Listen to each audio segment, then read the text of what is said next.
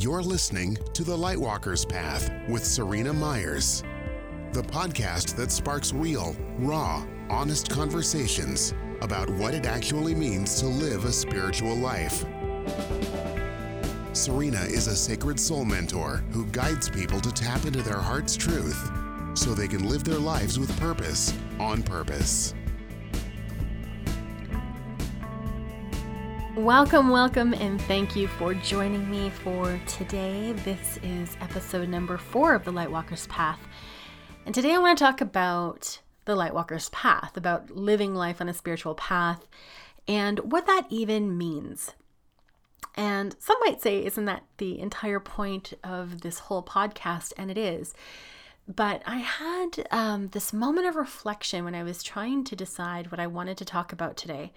And I got a flashback to a conversation that I had at the very, very start of my spiritual path. So let me tell you a little bit about what that looked like. So in 2007, I had this recognition that my inner voice was not me. It was not my essence and my inner being. It was actually my inner critic. And holy wow, was she ever ultra critical and negative about everything. And so I spent about a year just observing her. And at that time, I got introduced to doing some beautiful shamanic plant medicine, which it actually took me pretty much that entire year of reflection to even prepare for. And what they say about this work is that, once you know, you can't unknow. And so the doors open and you can't go back to how it was before. And people often use the idea of being asleep versus awake. And while I do think that there's some truth in that, there is a deeper knowing of yourself. There is more intimacy and connection to yourself that comes from doing inner work. However, I feel like when we refer to people who maybe haven't discovered it yet, or who may not discover it because that's just not what they're here to do this time around, I feel like there is some critical thinking and some judgment that happens to those who are not on a path. And being on a spiritual path is really a commitment to the self. It is a commitment to the knowledge. It is a commitment to the divine in whatever facet you want to use. So whether you call that God or the universe or the angels or whatever. But it is not a better or worse dichotomy. It is not some kind of spectrum or scale where people who have some sort of faith or belief system are better or worse than anyone else. And I think that there is some judgment of that, particularly as a defense mechanism for starters. So once we start to do this work and we start to recognize that we are not in the place that we were, we do create a bit of sense of differentness between the people that we used to feel we blended in with. But when we're really honest in our heart of hearts, I think you'll actually recognize that if you had fit in as well as you're telling yourself that you did, you probably wouldn't have been drawn to this sort of soul expansive work in the first place.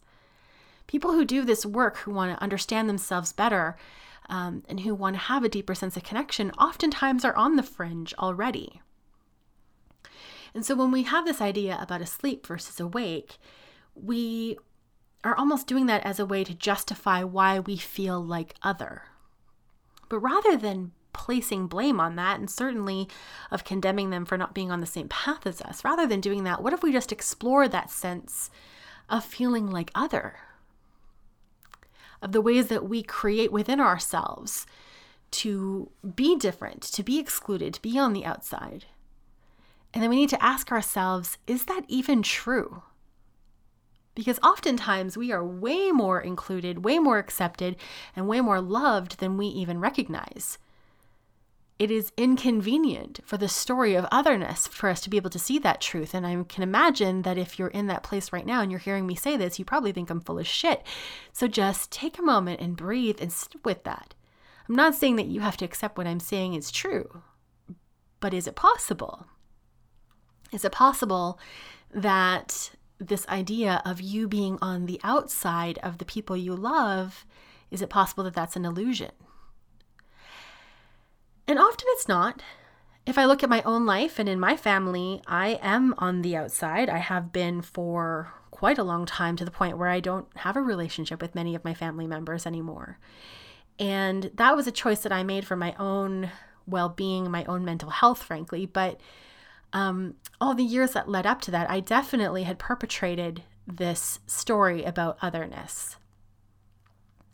And even in the truth within it, I also created reasons to not be accepted by them. And it doesn't mean that you have to conform. It doesn't mean that you have to try to stray from your inner path so that you can exist in this world. But you are responsible for those choices. You can't blame anybody else for them. It's not so much that they have cast you out. It's that you have chosen to live with more truth and more alignment for yourself. And in that choosing, in that truth that is for yourself, does not mean that the life that they are living is not true for them. It just means that that is a truth that doesn't work for you. And that comes back to that good, bad, better, worse spectrum, right? There's no one way to live. Spiritual path or not, religion or not, none of these are the only way. And even if they were the only way, we're not the ones who get to decide for anybody else. If we want to have the autonomy and the ability to choose for ourselves and the just the practice of independence and free will, we also have to recognize that other people have the same thing. And it doesn't mean that our path is right and their path is wrong. It just means that it's right for them and this one is right for us. And that's 100% okay. But when we get into this place of feeling better or superior because we do inner work, we create unnecessary separateness. Because when you pull it all apart, when you really break it down to its most granular pieces, we are all part of the same thing. We are all human beings. We have all come here to have an experience. We are learning and growing and figuring our way out, whether it's on a spiritual path or not. There's no better way to be a human. There are certain behaviors that we determine to be good, bad, better, or worse. But I mean, who made those choices in the first place? And that judgment is so flexible anyway, because depending on where you are, those standards change. What is considered good or acceptable in some places, in some social circles or cultural circles, will be completely shocking and horrendous to others. And so we have to really recognize and have some patience, some tolerance, and some compassion that because there is not one way, that means that our way is not the only way. And it means that everyone is going to get to where they're going eventually, and it might just look a little bit different than how we get there. And again, if we are expecting that same understanding, that same compassion, that same support for our unconventional journey, then we need to be willing to offer that to others as well. This is not a one-directional street here of tolerance.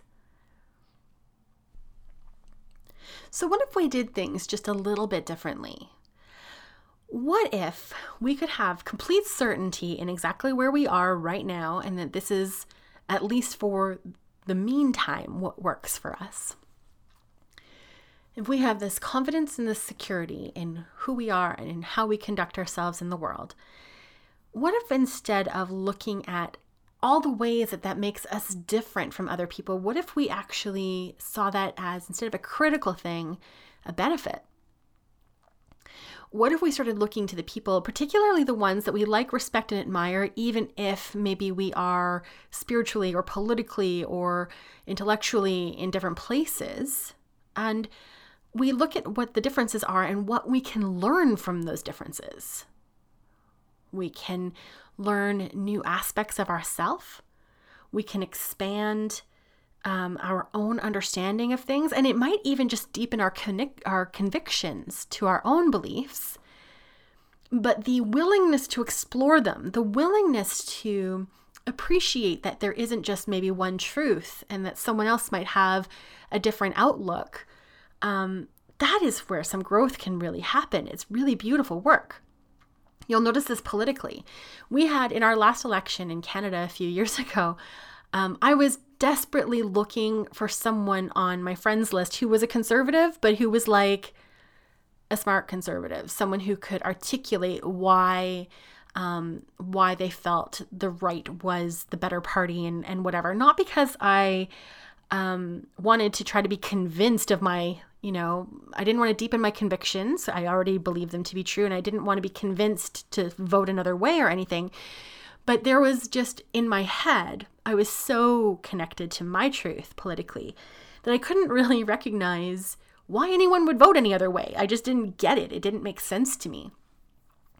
And so I started to seek this out in my friends list, and I ended up finding actually a lot more friction and a lot of hatred, which was not my goal at all.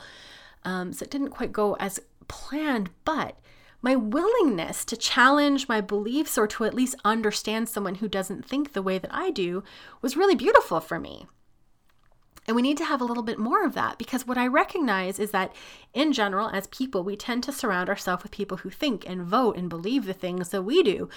And that's wonderful for a sense of community and camaraderie, and particularly when we have this belief around otherness, to find a space where you feel you belong and where you feel included and where you have commonality and shared interests. Like, that's actually super soul nourishing and really important. But if we limit our scope to only the people who think and feel and believe what we do, there isn't any challenge. There isn't any real opportunity for growth. We just surround ourselves with yes men, and we become yes men. And you can only get so far when you're not willing to disrupt the status quo. And like I said, I wasn't looking for someone to try to convince me to vote otherwise. I just could not wrap my head around why somebody would vote conservative. It just didn't make any sense to me. And I wanted to understand from even a purely human interest perspective. You will never be poorer for trying to understand another person. In fact, I think the gift of time that you can invest in someone to understand their story, their position, is one of the most beautiful things that you can give, because all of us just want to be heard. All of us just want to be seen and understood. And it doesn't mean you have to agree. I want to really make that super clear. But it's okay to respectfully disagree. We need those spaces. It needs to be safe for us to be able to be challenged, for us to be able to talk about things that are a little bit uncomfortable, to talk to people who don't see things as we do. And you may encounter that people just believe the things because that's what they were taught, because that's the way they've always been, because they're not in a position where they feel comfortable disrupting the status quo, and they just kind of need to go along with the flock. And that doesn't make you better than they are. It's just where they're at on this journey. And we're all at different places. And if we start to get into this kind of war of comparison where we're trying to one up ourselves and the people around us, like, that's where division happens. And so if we really want to coexist, if we want to be able to live a spiritual life and still exist in this world that is not always very spiritual, we need to have compassion, we need to have tolerance, and we need to have unshakable certainty in ourself and in our mission, so that all of that is possible. Those two things can coincide. They can live in harmony, but they can't so long as we're looking at our neighbor as some kind of other. They can't so long as we create division where it doesn't need to be. Doesn't mean you have to tolerate hatred or intolerance or, discrimination or just like general fuckwittery. Absolutely not. I'm not saying put yourself in dangerous situations or emotionally dangerous situations. I'm not saying that at all. But don't just live in a bubble. And certainly don't look at the world in this black and white way where someone who's on a path is good and someone who's not is bad. This idea of asleep and awake, they're just states of being. And we all have moments where we are both, no matter how long we've been at this work. So a little openness, a little humility, and a little willingness to see things differently will go a very, very, very long way. And that is the episode for today. So thank you so much for sharing your time with me. And remember, we have an online community on Facebook with the same name as this podcast, The Lightwalker's Path. And I would love to see you there and to hear your thoughts on today's episode. Okay, I'll see you next time.